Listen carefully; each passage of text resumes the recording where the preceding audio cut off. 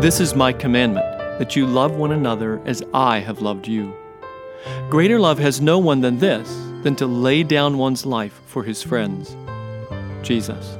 John 15, 12 and 13.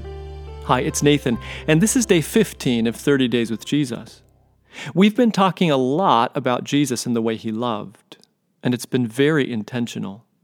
It's the whole point of God's message to us, of his purpose for us. It's the whole reason Jesus journeyed from his best friend's presence all the way to our aching, broken, shattered world.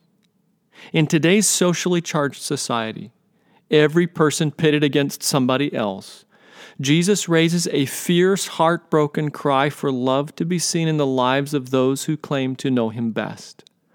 Love one another as I have loved you. That's big stuff, really big stuff.